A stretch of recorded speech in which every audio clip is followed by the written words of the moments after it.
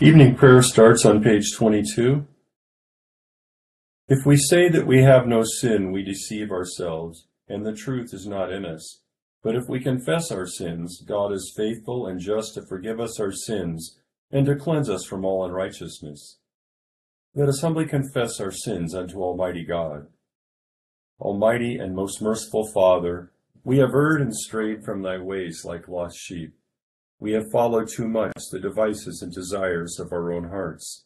We have offended against thy holy laws.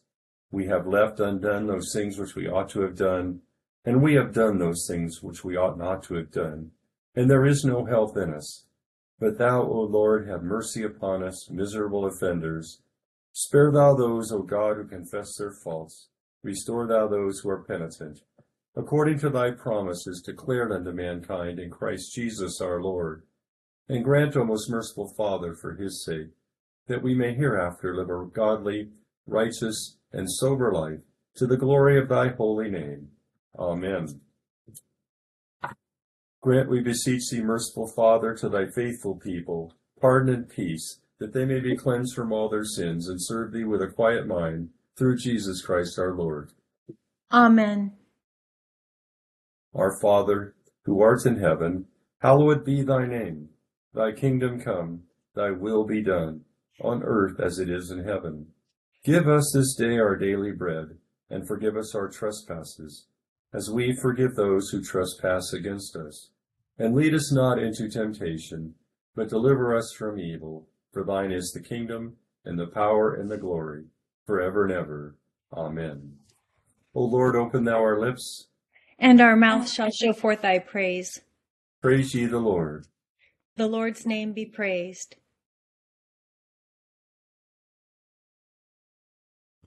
Psalm 133 is on page 509, and we will be reciting Psalm 133, 134, and then verses 1 through 6 of 137. Behold how good and joyful a thing it is for brethren to dwell together in unity. It is like a precious oil poured upon the head that ran down into the beard, even unto Aaron's beard, and went down to the skirts of his clothing. Like as the dew of Hermon, which fell upon the hill of Zion. For there the Lord promised his blessing and life forevermore. Behold now, praise the Lord, all ye servants of the Lord. Ye that by night stand in the house of the Lord, even in the courts of the house of our God. Lift up your hands in the sanctuary, and praise the Lord. The Lord that made heaven and earth, give the blessing out of Zion. Psalm 137 is on page 513. By the waters of Babylon we sat down and wept, when we remembered thee, O Sion. As for our harps, we hang them up upon the tree that are therein. For they that led us away captive required of us then a song, and melody in our heaviness. Sing us one of the songs of Zion. How shall we sing the Lord's song in a strange land? For I forget thee, O Jerusalem, let my right hand forget her cunning. If I do not remember thee, let my tongue cleave to the roof of my mouth. Yea, if I prefer not Jerusalem above my chief joy.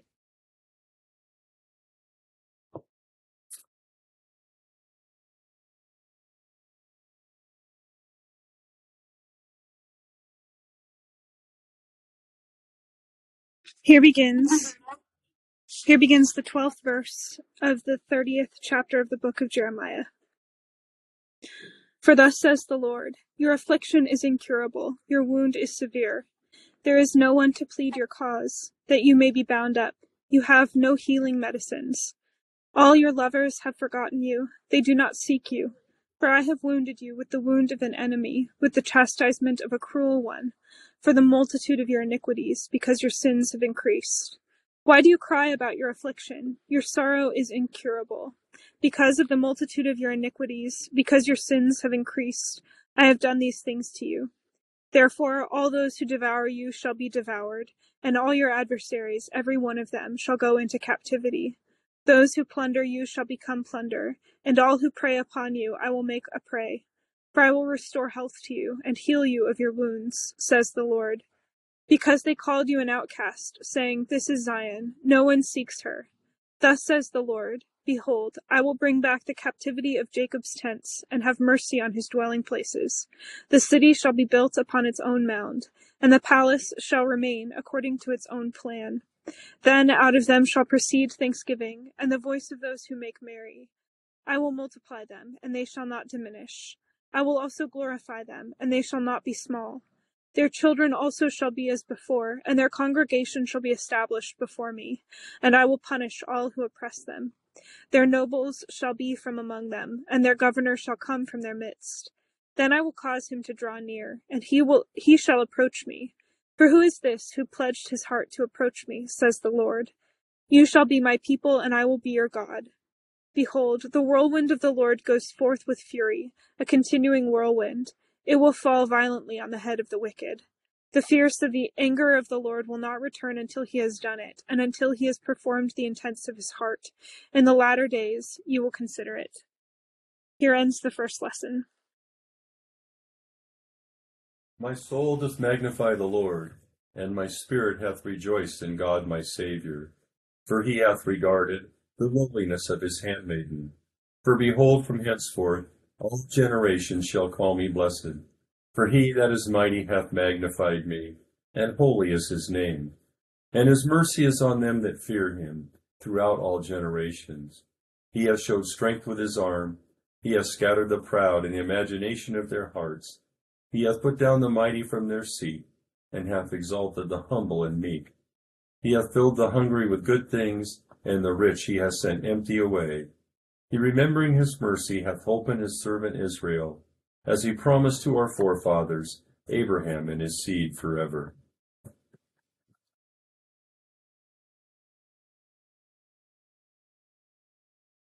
Here begins the 34th verse of the 12th chapter of the Gospel of St. John. The people answered him, "We have heard from the law that the Christ remains forever. And how can you say, 'The Son of Man must be lifted up'? Who is this Son of Man?" Then Jesus said to them, "A little while longer the light is with you. Walk while you have the light, lest darkness overtake you. He who walks in darkness does not know where he is going. While you have the light, believe in the light, that you may become sons of light." These things Jesus spoke and departed, and was hidden from them.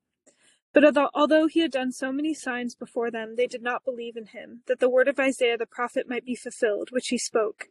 "Lord, who has believed our report? And to whom has the arm of the Lord been revealed?" Therefore they could not believe, because Isaiah said again, "He has blinded their eyes and hardened their hearts, lest they should see with their eyes, lest they should understand with their hearts and turn, so that I should heal them." These things Isaiah said when he saw his glory and spoke of him. Nevertheless, even among the rulers many believed in him, but because of the Pharisees they did not confess him, lest they should be put out of the synagogue, for they loved the praise of men more than the praise of God. Here ends the second lesson. Lord, now lettest thou thy servant depart in peace, according to thy word. For mine eyes have seen thy salvation, which thou hast prepared before the face of all people, to be a light to lighten the Gentiles, and to be the glory of thy people Israel.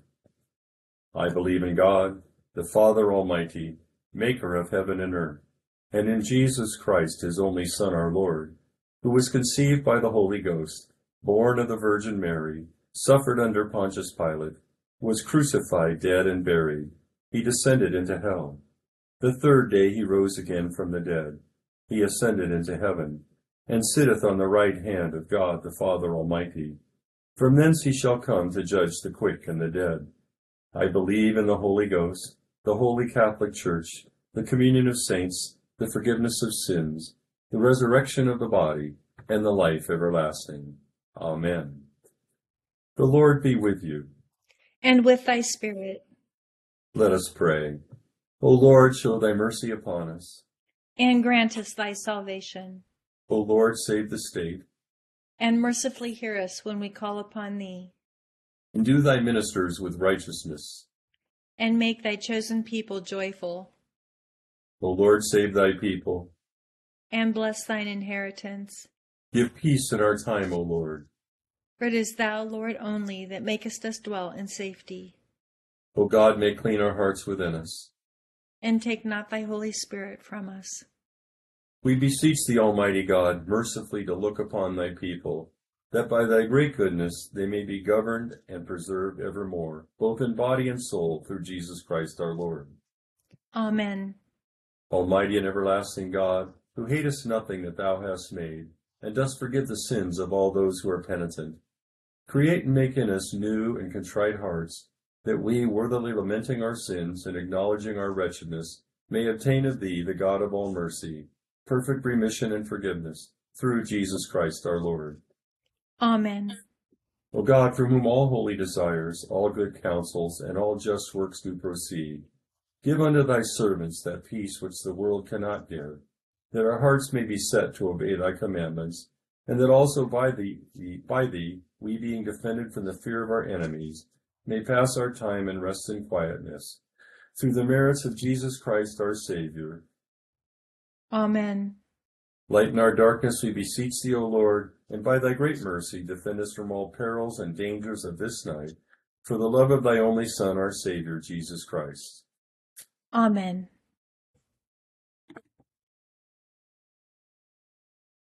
Well, excellent passages we read tonight were so well read to us by Aaliyah.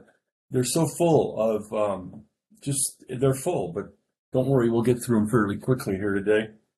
So we see in Jeremiah, when you look at it, the people were complaining about their treatment, about being captives in Babylon. And God told them through the prophet, you don't really have a right to complain, as if this was like a bad thing I did, but you brought it on yourselves. You were told, be faithful and it will be well with you. Be unfaithful and, well, there they are, weeping by the river, as the psalm said. Then God promises a restoration. It's a fabulous promise. God will free them from their captors, who will suffer the same humiliation they suffered. He said, therefore all those who devour you shall be devoured, and all your adversaries, every one of them, shall go into captivity. Those who plunder you shall become plunder, and all who prey upon you I will make a prey. So we find as we study history that happened to all of those, to the Babylonians, suffered all of that. And so God was right again. So we see that it was a great promise. But even the greater promise that he made to them at that time is that Zion will be rebuilt. And so they'll go back to their country, back to Zion, and it would be rebuilt on their mounds, which means right on our old ruins. And there will be a governor from among them who will be able to approach God. That was kind of an interesting verse, because when you try to put together the prophecy and then what happens, it's sometimes gets a little confusing and it makes you wonder. But Bishop, I think, has cleared it up for me. He has spoken about some prophecies that have meaning for the time and the time that they're talking about, and then a time to come. So the people would go back to Zion. Zion was rebuilt. God is still their God. The governor came, and they rejected him. But he brought with him the new Zion, the kingdom of God that is at hand. And prophecy continues to be fulfilled until the kingdom comes in its fullness. So when we look at it in that respect, that this has been done, and is being done, and it will be done, it makes a little more sense as opposed to maybe looking for just a spot in history, a speck in time when it happens. So it's a great promise, and it's great to be living in the promise. So we look at John, and Jesus is giving the people a chance to respond one more time. He's starting to move into seclusion, and he's starting to do his final ministry to his own disciples and all those who loved him as he prepared to face death. So Israel's had her day of opportunity. The sun was setting and the night was coming. So these two chapters that they're reading, and from John 12, is a prelude to the chapters in 13 through 21, where we start working into the Passion Week and the Passion of Jesus and all the events surrounding the cross. So in verses 35 to 36, there's a final invitation to the people from Jesus. John recorded it to focus on his theme of believing. As he said, this was written so you will believe that Jesus Christ is the Messiah, the Son of God. And what he said, Jesus said, walk while you have light. While you have light, believe in the light, that you may become sons of light. These things Jesus spoke and departed and was hidden from them. So in Sunday's gospel last week, this last Sunday, the people wanted to stone Jesus because he had the temerity to say that before Abraham was, I am, and used the same name that God used to Moses. But he hid himself. And so we read that he hid himself from the people. He was hidden. And we see in our services starting this last Sunday, Passion Week started, and the cross is veiled. And so it is hidden from us until he rises again. And it gives us a sense of, first off, of loss, that there was Jesus and now he's not. And it also gives us a sense of expectation. And in my experience, it helps me really maybe re-experience Easter and experience it in a maybe more meaningful way as we come in and the cross is unveiled. The last section of the passage is titled some of the Bibles, as you know, like in the one we're reading, if you go online, it doesn't do this, but the Bibles will have like little subtitles or something before the passage. And this one in mine says, "Who has believed our report?" And we see a fatal mistake that has occurred throughout history. We saw it with the blind man's parents, the man who was born blind and healed. They were afraid of what the Pharisees and the church or the Jewish people would do to them. And we see it here at the end of our passage. So it says, "Nevertheless, even among the rulers, many believed in him. But because of the Pharisees, they did not confess him, lest they should be put out of the synagogue." That was the same fear that the blind man's parents has. And then verse 43 says, "For they loved the praise of men more than the praise of God." So I think that's our warning. And I was reading C.S. Lewis this morning, and it was a screw tape letter, and the uncle demon was writing the nephew demon on how to get this Christian back into the fold of evil. And he said he has humility. Have you taught him to have pride in his humility? And so loving the praise of men is something that's very subtle and something we can fall into. So we're blessed with the rest of this week and all of next week to prepare for the resurrection of our Lord Jesus Christ and to celebrate the great gift that he had given to us. And it's a chance for us to prepare ourselves and change the things that need to change in our life, to find the things where we might value the praise of men more than the praise of God, and not to make that mistake that has occurred throughout history. Because our hope is the resurrection. Our ticket is our faith in Jesus that chooses God and his kingdom over the praise of men. And that's our job, is to do that. So let's continue with the intercession on page 590.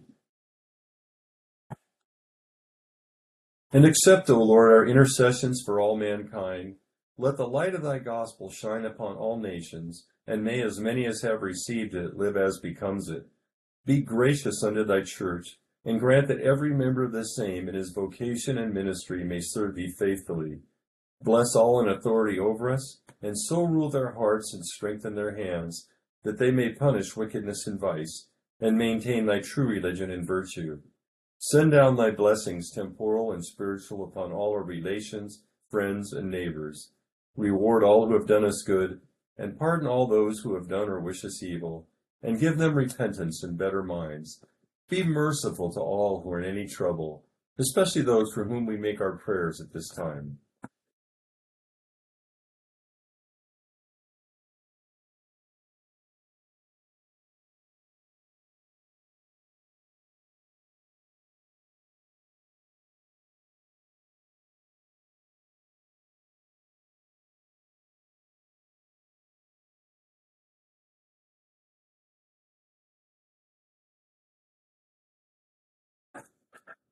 "And do thou, the God of pity, administer to them according to their several necessities, for his sake who went about doing good, thy Son, our Savior, Jesus Christ." Amen. The grace of our Lord Jesus Christ, the love of God, and the fellowship of the Holy Ghost be with us all evermore. Amen. Good to be with you tonight. Have a great Thursday evening. We'll look forward to seeing you tomorrow. Thank you, Thank you, Bob. Deacon. Thank you very much. Thank Good night, you. everybody. Good night. Good evening. Good night.